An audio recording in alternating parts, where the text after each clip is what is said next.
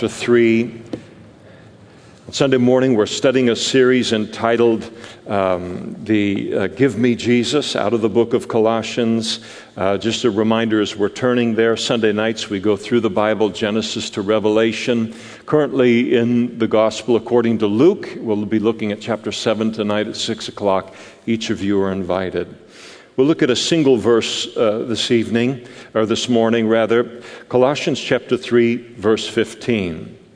Paul writes by the Spirit of God, and he wrote, "And let the peace of God rule in your hearts, to which also you were called in one body, and be thankful." Let's pray together.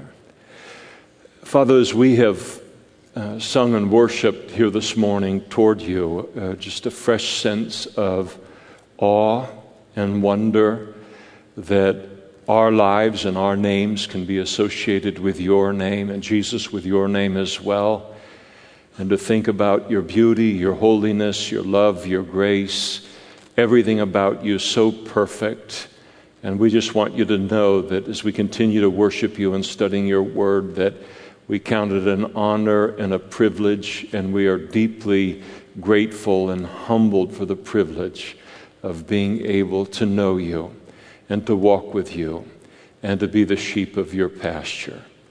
We pray that you would use our time in your word this morning to deepen us in our relationship with you, that we might continue to explore and experience and make our own the fullness of this Christian life that is ours, Jesus, in your death, burial, and resurrection.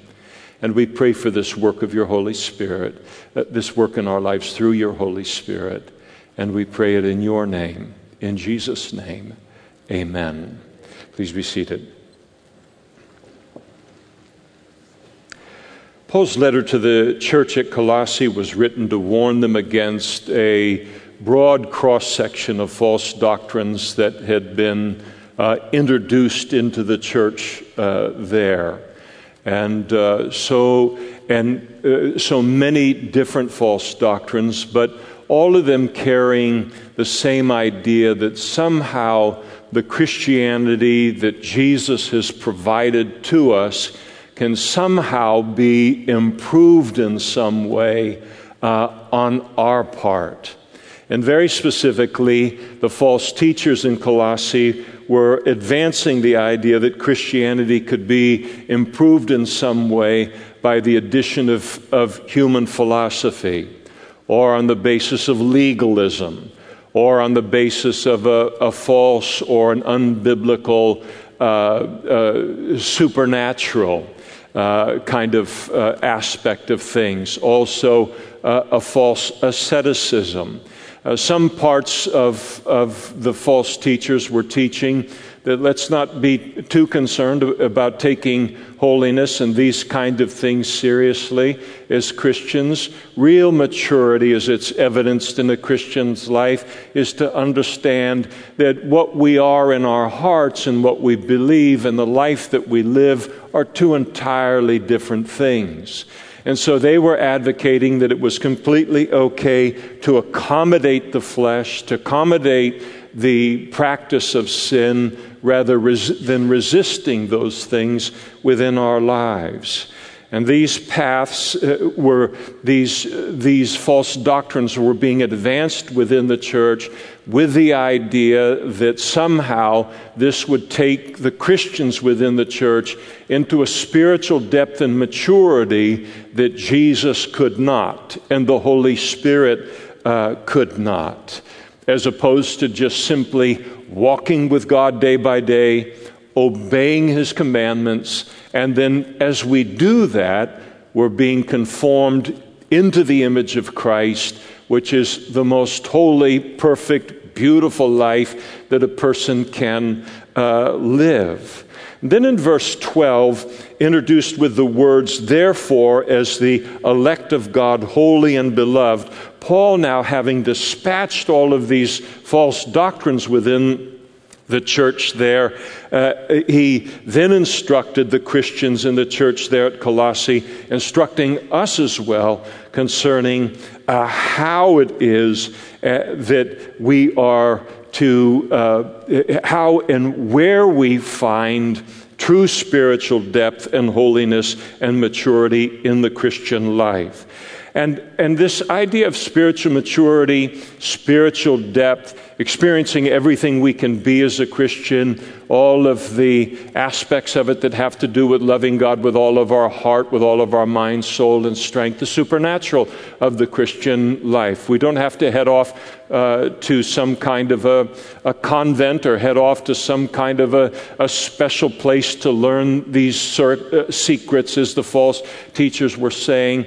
The Christian life and growth into maturity in the Christian life is a lot more practical than sometimes people give credit to it. It's a lot more rubber meets the road than oftentimes we realize. And so Paul goes on now in this part of the letter, and he goes on to write about marriage, to write about raising children, to write about how we're to conduct ourselves in the workplace, whether we are an employee in that workplace or whether we are the owner of the business. And as we've already seen when we studied verses 12 through 14 in the context of putting off the old man and putting on the new man in the Christian life, as we looked at that a number of weeks ago, as we come now to verses 15 through 17, we come to somewhere between 4 and 6 exhortations that the Apostle Paul gives us here under the theme of achieving spiritual depth and maturity. And however you want to count the number of these things that there might be, they center around the place of the peace of God in a Christian's life, verse 15. The place of thanksgiving in a Christian's life, verse 15 and 17. The place of the Word of God in a Christian's life, verse 16. The place of worship in a Christian's life, verse 16. And then the highest motivation for living this kind of life that we can have as he brings it out in verse 17. It's a very, very rich section of Scripture. We remember that Paul, as he writes this letter, even in refuting the false doctrine of the false teachers, that the theme of the letter is the supremacy of Christ, the centrality of Christ in Christianity, the preeminence of Christ in Christianity.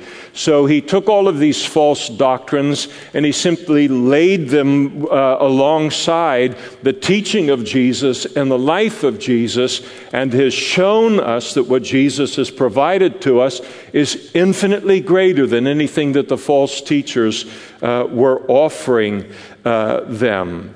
And that what they were offering wasn't going to provide them with anything better than we already have as Christians in Christ. And as he heads into instructing us here in these 3 verses, though we'll only look at one this morning, he continues the same theme. He is focusing on Christ over and over again.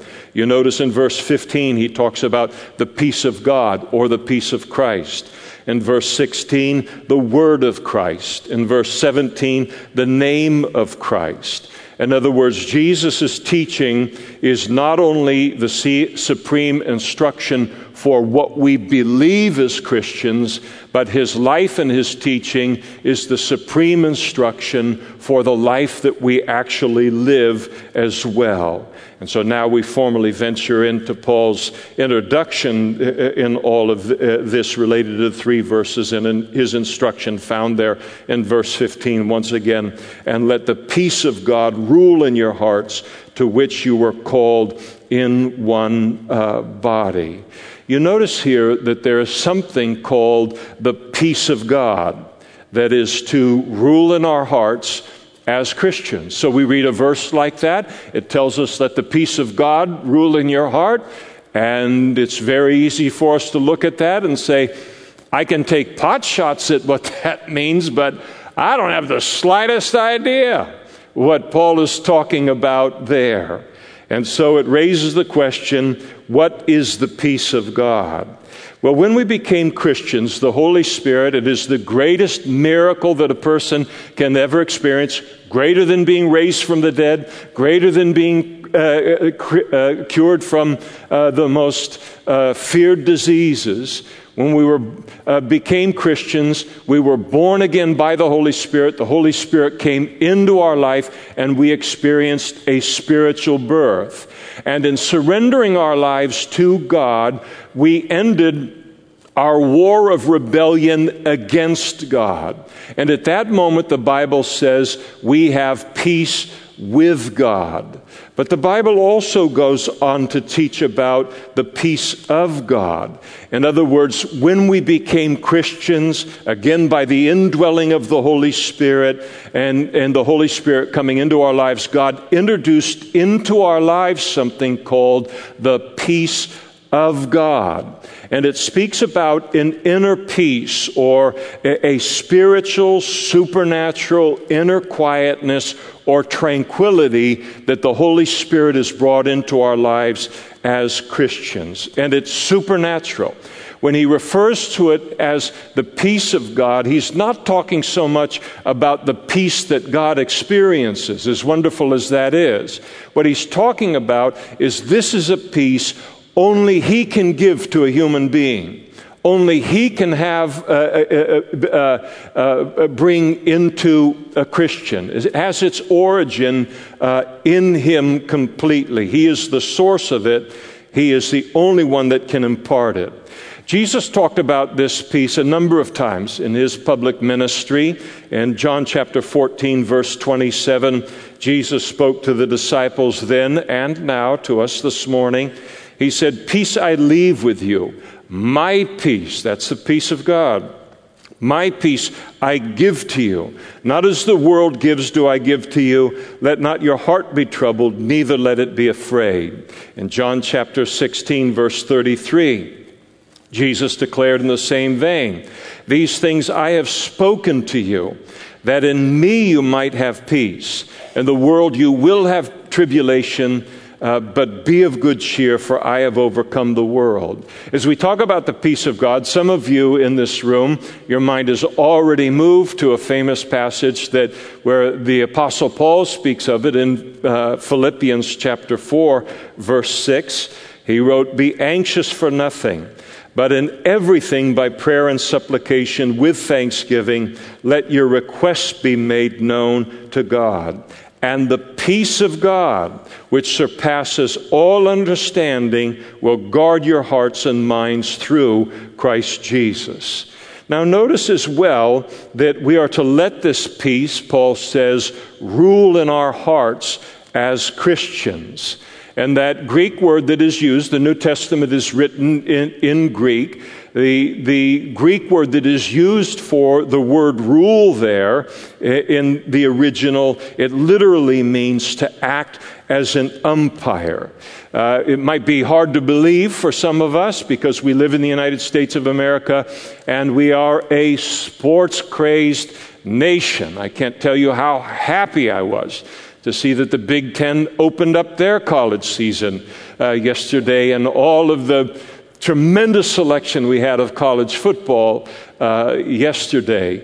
But we're crazy about sports, all kinds of sports in the United States, but they were just as crazy about it in the ancient world. And this ruler or this act as an umpire, as it was used in the ancient world, used exactly as we use it today to speak of the person who has the authority to preside over an athletic contest, to present the prizes associated with that contest and all of the various athletic contests in the ancient world. When I think about, and I suppose we all got a word picture on Colossians 3:15 sooner or later, but that word umpire, just by virtue of the word umpire, my mind always goes to baseball on it, and it works for me. And so like our baseball umpires today, or refs in other sports, they're the ones that have the final authority in declaring someone to be safe or declaring them to be out, to disqualify a contestant, and ultimately to declare the winner or the loser in that contest. And in the same way, Paul tells us that the peace of God should operate as an umpire in our lives as Christians. So that, and there are a lot of different motivations, a lot of different emotions that we experience in life that we can be prone to allow to become the umpire in our life, to become the emotion or the whatever that we allow to drive our decision making. Things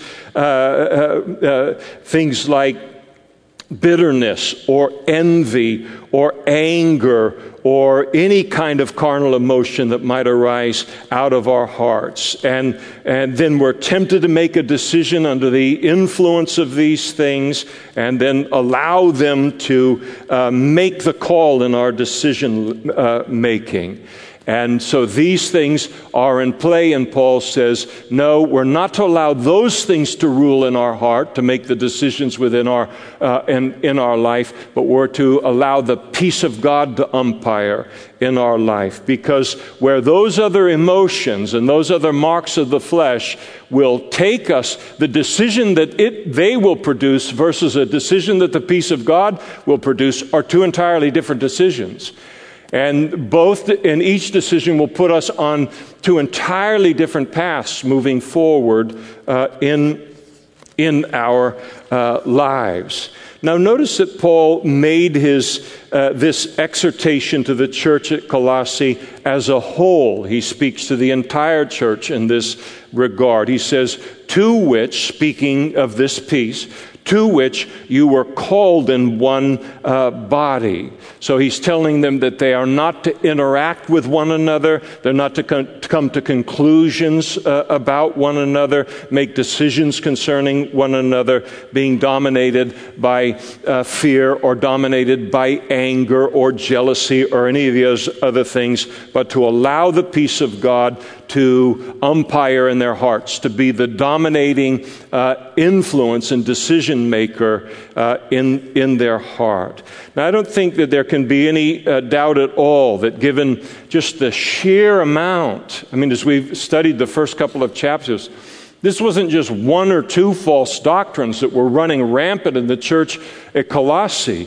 There were so many false teachers and so many false doctrines that were coming forth. And just by virtue of the sheer amount of the false doctrine and that was being taught there, that this church would have absolutely have been divided.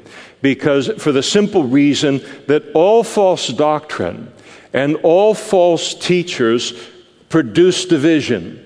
Because in order to advance a false doctrine, I must then put down the truth and even other false doctrines in order to have the preeminence within a church. So you have people, not only people following false doctrine, but they're glomming onto various different false doctrines and coming now to compete with one another, even within a single local church. And so this is the way that it always is with false teachers. In order for them to get the preeminence, they have to insert this kind of division and then prevail in that division so people will give them the recognition that they need. Paul wrote of this very thing as he wrote to his first letter to the church in Corinth in chapter 11, verse 18. He said, "For first of all, when you come together as a church, I hear that there are divisions among you, and in part I believe it. For there must also be factions among you, in order that those who are approved may be recognized among you." And he's talking about this kind of dynamic when false teaching or carnal kind of activity begins to take place within a church. It always results in division. And here for healing to occur, and Paul wants the church to be rescued, wants the church to be saved. And a lot of damage has been probably done in that church.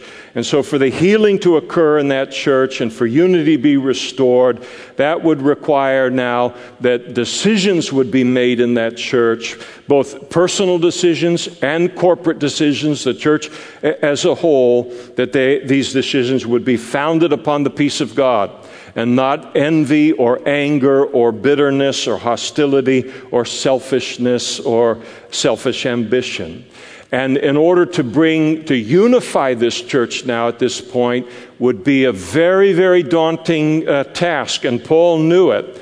And as the church might have been kind of facing all of this division and wondering, how can we ever get our old church back? How can we ever have with God what we once had now that we've got this awful history now that marks us? And Paul said, you'll have your old church back. The unity and the beauty of that church, it'll occur as each individual Christian determines to be in tune and led by the peace of God, because that would then put each and every Christian in tune with one another and with the Holy Spirit as a result. And so we should exalt peace in our relationships with one another above everything else in the context of a local church, unless what I'm being called to live at peace with is something that is contrary to the Word of God. But this umpiring aspect of the Holy Spirit in our lives as Christians, it not only has a corporate and a church application, but it is very, very important for us to understand that it has an individual, personal application as well. And this verse, Colossians 3:15, can absolutely transform a Christian's life. And no one will have the Christian life that God wants us to have without understanding and walking in the truth that Paul is bringing out here. And this truth has an individual application concerning one of the most important questions in the Christian life, and that is, how can I know the will of God in all of the various areas of decision-making in my life? And so how does this let the peace of God umpire in your heart apply to us individually? Because if it doesn't happen in the individual Christians within a church to know how to allow the peace of God to umpire in our hearts, it will never happen in the church as a whole. And I would contend that the average Christian learns about all of this on an individual level before they ever learn about it on a corporate level, that we bring it from the individual part of our life into our church gathering as a whole versus the other way around. Now, let me start by saying that the very surest way to know the will of God for our lives, the foolproof, peerless, cannot be improved upon way to know the will of God for our lives is through the Word of God. Or know the will of God for our lives is through the Word of God, through the Bible. And asking ourselves about every decision that we make in life and every direction that I'm determining to take in life, what does the Bible say about what I'm to do here? How does the Bible tell me that a Christian ought to make this decision, or what a Christian ought to do in this particular circumstance? And first and foremost, find out, what does the Bible teach here? Because that's the sure foundation for us.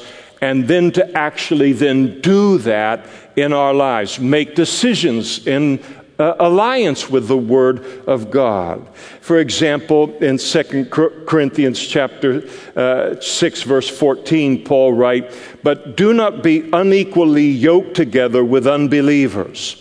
For what fellowship has righteousness with lawlessness, and what communion has light with darkness?" So we know immediately from the Word of God, there doesn't have to be any agonizing over whether I as a Christian am to marry a non-Christian. It's clear in the Bible that I am not to do that. The Bible has made that clear.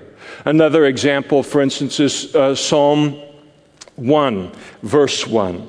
The psalmist writes, "Blessed is the man who walks not in the counsel of the ungodly, nor stands in the path of sinners, nor sits in the seat of the scornful. But his delight is in the law of the Lord, and in his law he meditates day and night." So as we look at that, and it teaches us that we are never to make our decisions based upon the counsel we receive from someone who scorns God. Or we are never to receive counsel and make decisions on the basis of the counsel that we would receive from anyone who does not take God and His Word into their thinking.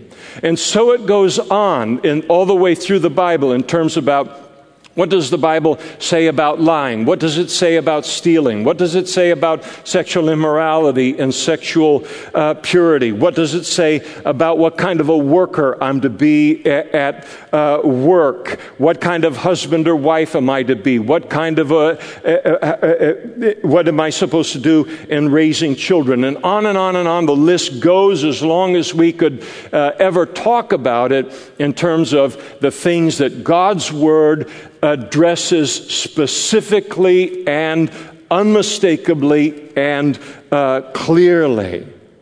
But then what about all those decisions in life that the Bible doesn't address specifically? Like, what city should I live in? Should I stay in California or go be with all my friends in North Carolina or Idaho or Texas or all the places they're running to? Should I rent this apartment or should I not rent this apartment? Should I buy a house? Should I not buy a house? There is no buy a house book in the Bible.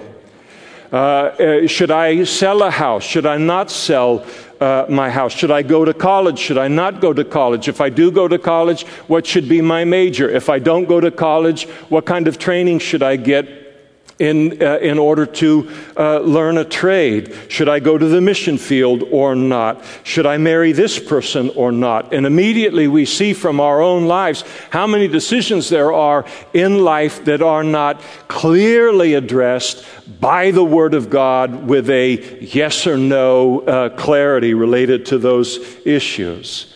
Now we also know from the Bible, and it's an important thing to be confident in, and that is that God wants us in the middle of His will even more than we want to be in His will. And we want to be in His will a lot. Passages that speak to this, Proverbs chapter 3, verse 5, "Trust in the Lord with all your heart, lean not on your own understanding, in all your ways acknowledge Him, and He will direct your paths." So God says, I want you to trust me. I want you to lift your prayers up to me related to this thing that you are looking at, this decision that you're needing to make. That's your part in this. And then God takes supplying us with the wisdom that we need for that decision completely upon Himself. That's your part. My part is to reveal that to you. James chapter 1, verse 5. "If any of you lacks wisdom," that means everybody, "let him ask of God, who gives to all liberally and without reproach, and it will be given to him." So here again, the same principle. We need wisdom. We lack the wisdom. And so we're to pray and ask God in faith for that wisdom.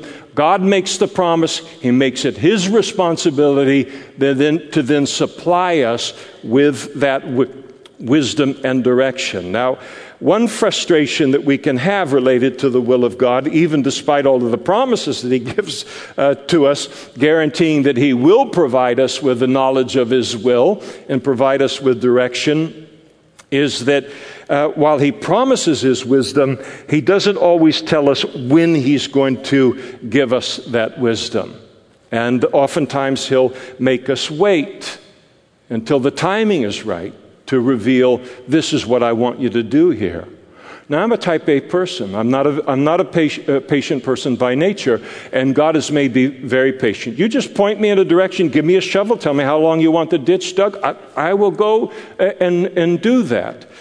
And so when you're dealing with someone like me, I'm not surprised at all, and I think there's a few of you out there that are like me as well, that when God tells me what His will is concerning a decision that I'm facing, I will automatically assume that He wants me to do it right now.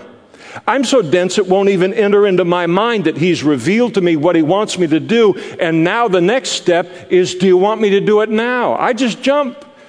So I'm not surprised at all when He's dealing with knuckleheads like me, and nudge whoever you want sitting next to you or in the same row, but that He waits to reveal His will until the timing is right, because He knows we will launch out into it immediately. There's a timing associated with all of this. I think concerning the will of God, we can sometimes wonder, why doesn't God just give us a foolproof formula for knowing His will? Something like, this plus this times that, and you work through the whole formula, and there's God's will at the end of it. I don't even mind if the formula takes 5 minutes to accomplish, or even an hour, or whatever it might be. Just give me that formula, and I just insert the data, put it through the formula, and then I get that answer, and by virtue of the formula. And I think one of the reasons He doesn't is that we would be tempted then to replace Him in our lives with a formula. We would develop a relationship with a formula that the part of our relationship that is supposed to belong solely to God Himself. And so, because obeying and following a formula is much easier for us, certainly on our flesh, than the way that He actually leads us. But if God made revealing His will to us a formula, as opposed to being on the basis of prayer, on the basis of faith, on the basis of waiting upon Him, it would be, for many of us, a disaster relationally with Him. And if knowing God's will could be reduced to some formula, again, the temptation to jettison the relationship, no more needing to seek Him in prayer, no longer needing to step out in faith, no more waiting upon God, and no need to walk with God day by day closely so that I'm in an intimate enough relationship with Him, close enough to Him that I can hear His voice. And so God does things in a way that leads us in His will, but in a way that keeps us wonderfully dependent upon Him, and no sacrifice or danger to the personal relationship. And He's very, very wise in doing so. Some of the ways that God leads us and makes His will known to us, as we see just in the book of Acts alone. We don't even have to look at the rest of the Bible. We'll just look at it from the book of Acts alone. Sometimes He makes His will known through spiritual visions. In the book of Acts, at least 5 times, He directed His saints by way of spiritual visions. At other times, He revealed His will through His prophets. At other times, He guided His servants through circumstances. He opened doors. He closed doors. Sometimes it was through persecution. Sometimes it was through illness. Sometimes He led people by virtue of the operation of spiritual gifts, by virtue of a word of wisdom or a word of knowledge. Sometimes God revealed His will by way of an angel. Sometimes He revealed His will in speaking to people directly, as He did to Paul on the road to Damascus. So God has a lot of ways in which He reveals His will to us, even beyond the Scriptures. And for our purposes this morning, one way He leads us as well is by the way of His peace. And here's how it works in the nuts and bolts of it. We come to a place that we're all very, very familiar with in life, where we have a decision to make, a big decision. This speaks to all decisions, but let's just think about a major decision within our life. And a major decision in our life in which there are really 2 choices that can be made here.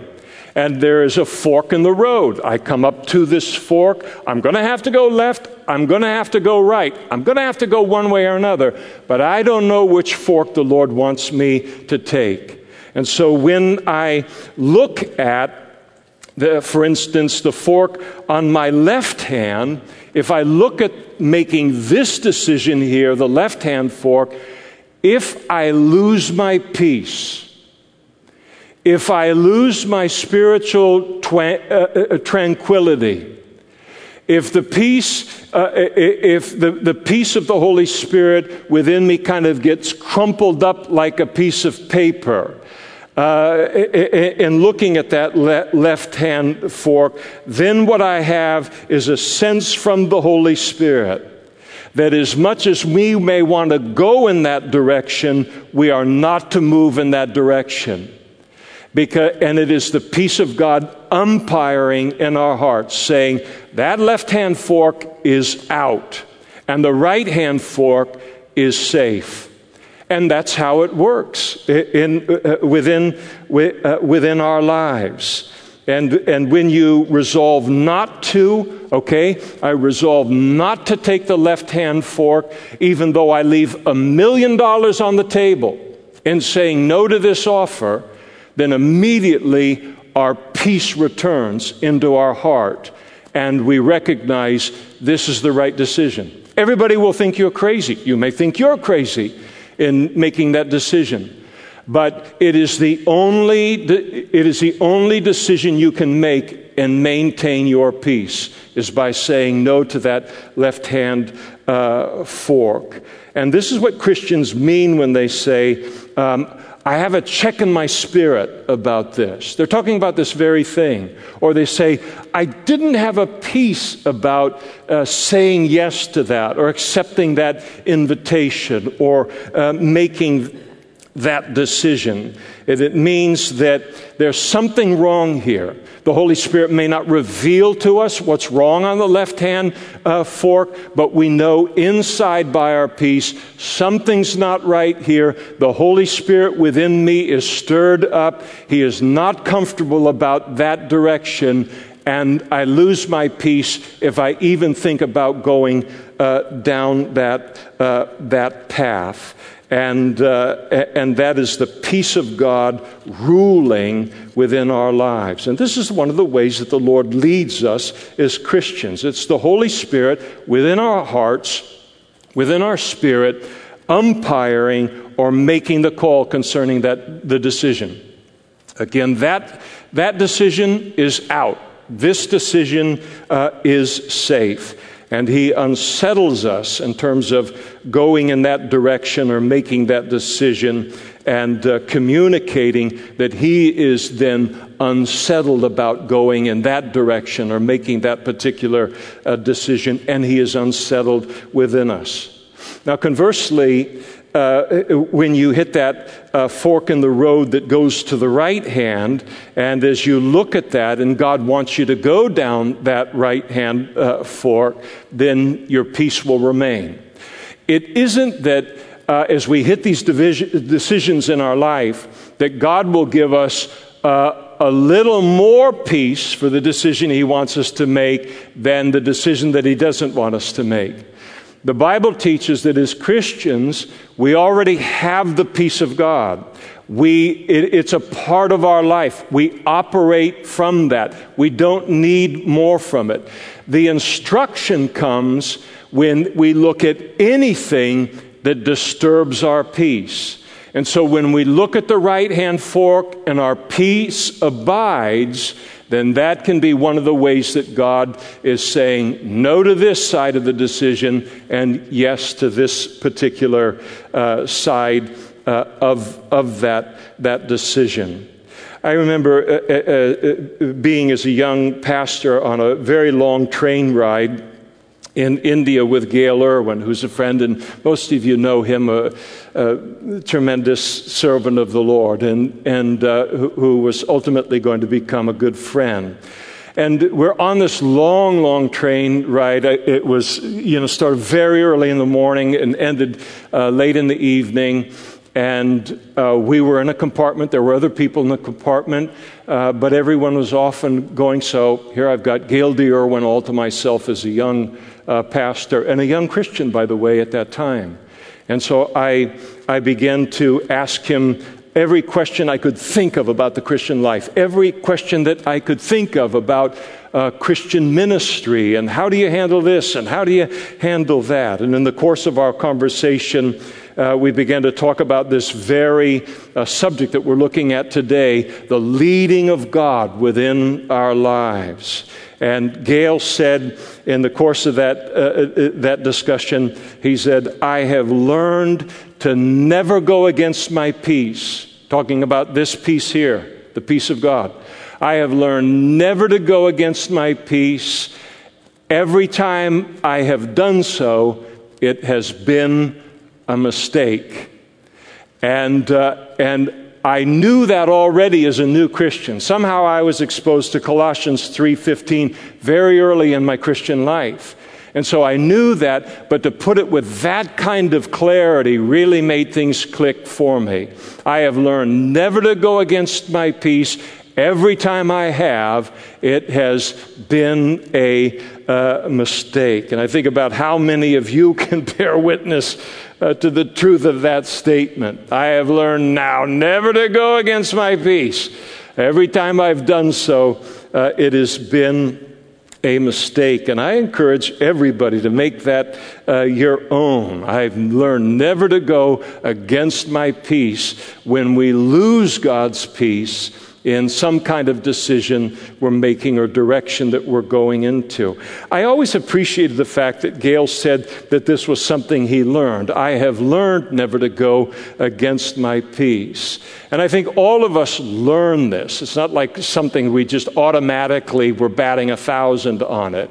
We all learn it. And how do we learn it? Well, if you learn it like me, you learn by just barging through. That check in your spirit, or just, the Holy Spirit is removing His peace on a decision, and you just run through it and do it anyway, and then it ends up being a disaster, and now I've got to lick my wounds related to this, and like anything, you do that 2, 3, 4 times, and the consequences are big enough.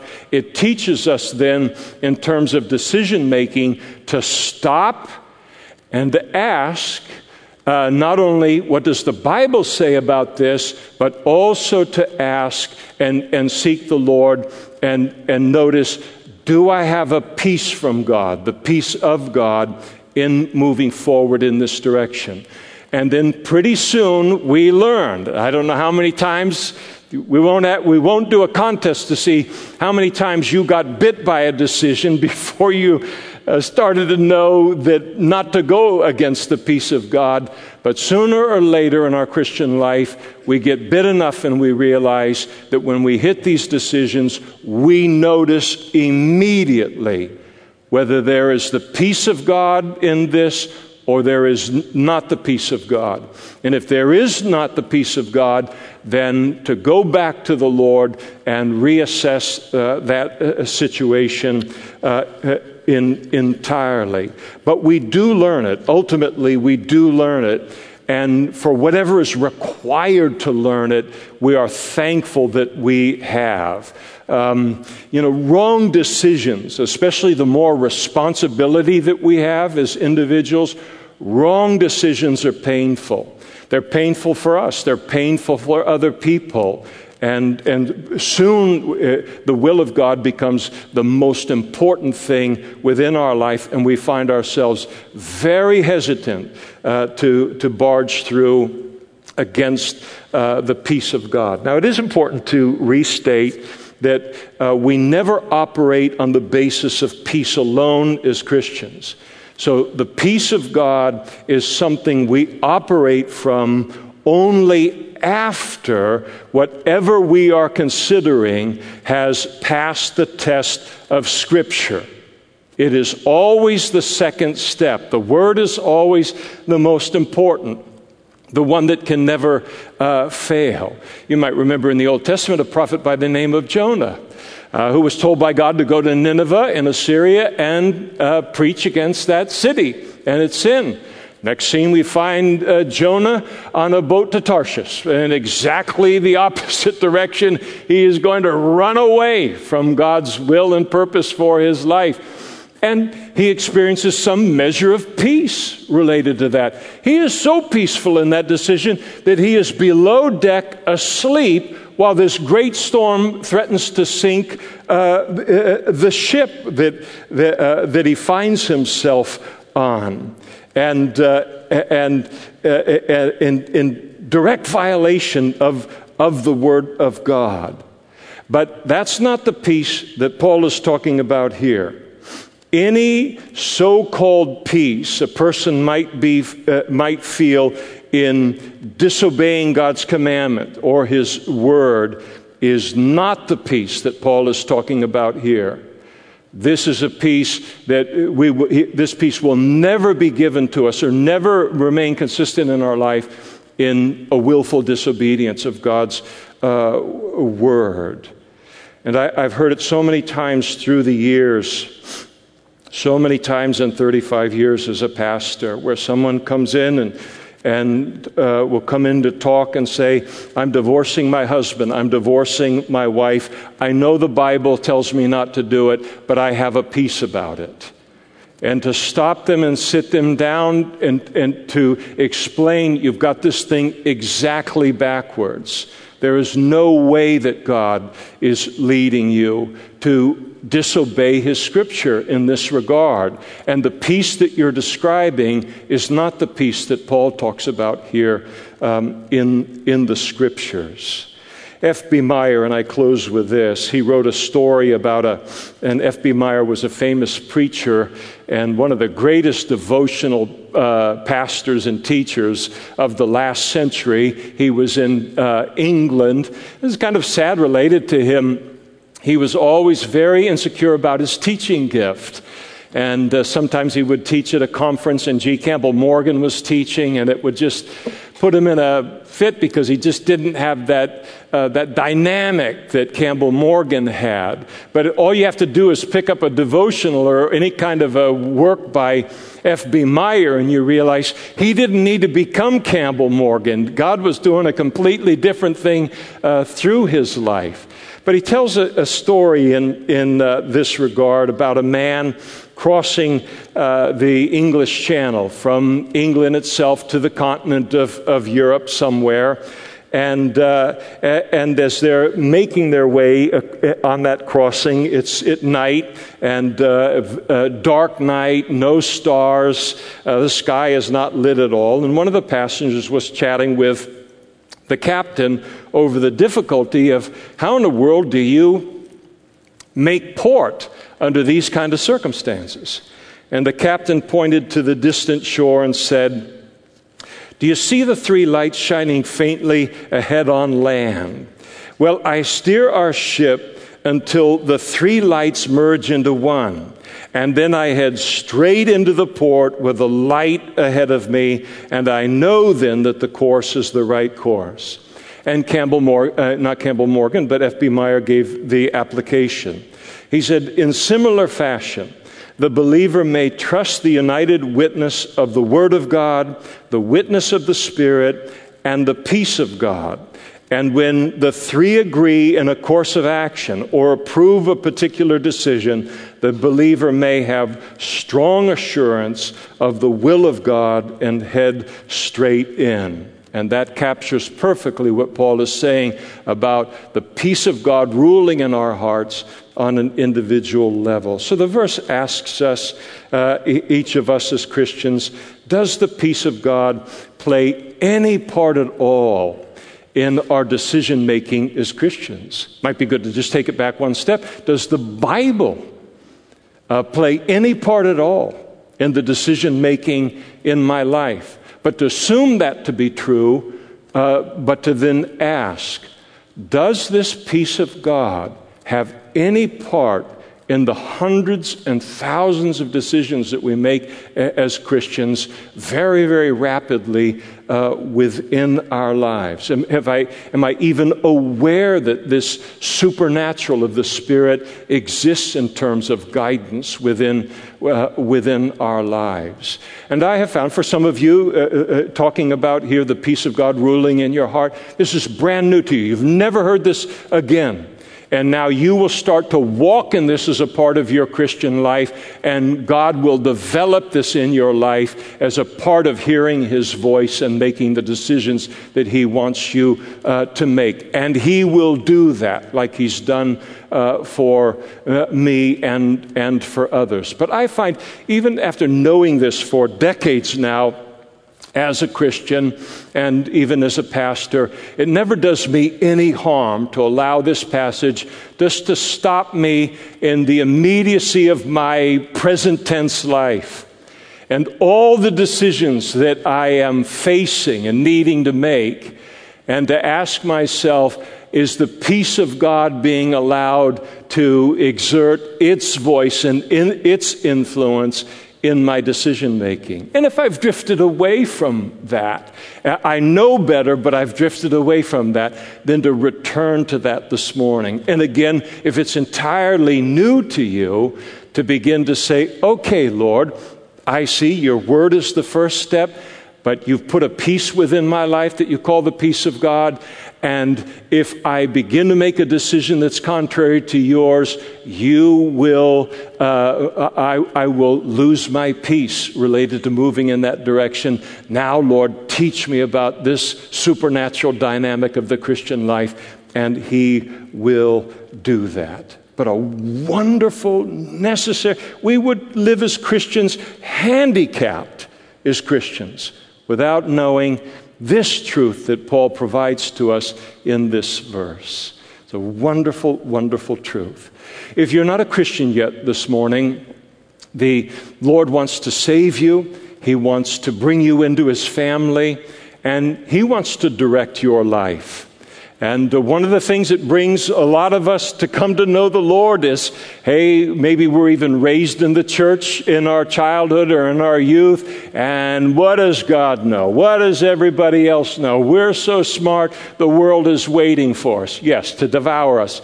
So we go out in there, and we're going to make all of our own decisions, and then it isn't long before we become the casualty of our decisions.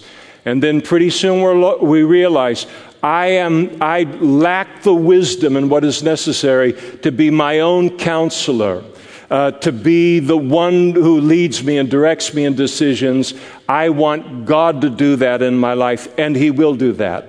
And it begins by committing your life to God, putting your trust in Jesus Christ for the forgiveness of your sins, being born again by the Holy Spirit, and then God will now, as one of His children, will begin to develop this within you. And there'll be pastors and others up in front immediately after the service. They'd love to pray with you related to this aspect, coming to know the Lord, or to pray with you about this aspect of the Christian life. They're there to serve you. If you have any kind of need within your life, and they would love to pray with you and for you as well. Now, I'm fully aware that when we come to a passage like Colossians 3:15, or really anywhere in the Bible, you can't teach the whole Bible in one day.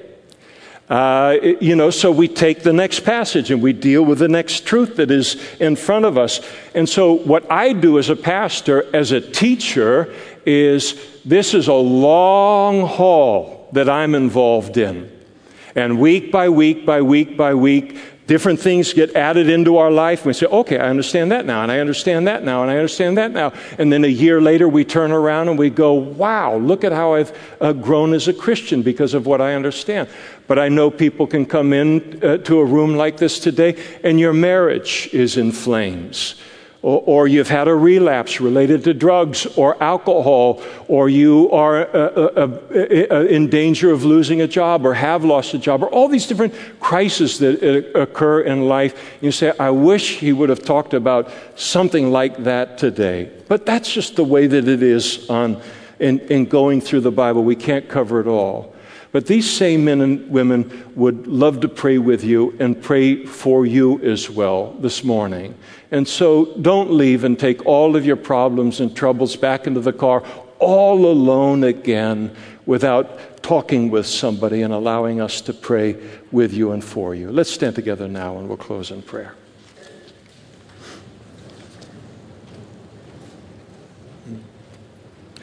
Father, we thank you for the supernaturalness of the Christian life and that it is a miracle of your Holy Spirit right down to the peace of God. And I pray, Lord, that you would not allow, I know you won't allow any of this to return void, to not accomplish what it needs to accomplish in each of our lives as Christians here this morning. And I pray, and we pray for one another, that this great truth in terms of knowing your will and a decision-making in our life associated with the peace of God, that it would become a normal, active, constant kind of thing that is happening within our lives, something that we become familiar with, Lord, and becomes almost second nature. And we pray for this work of your Holy Spirit. In Jesus' name, amen.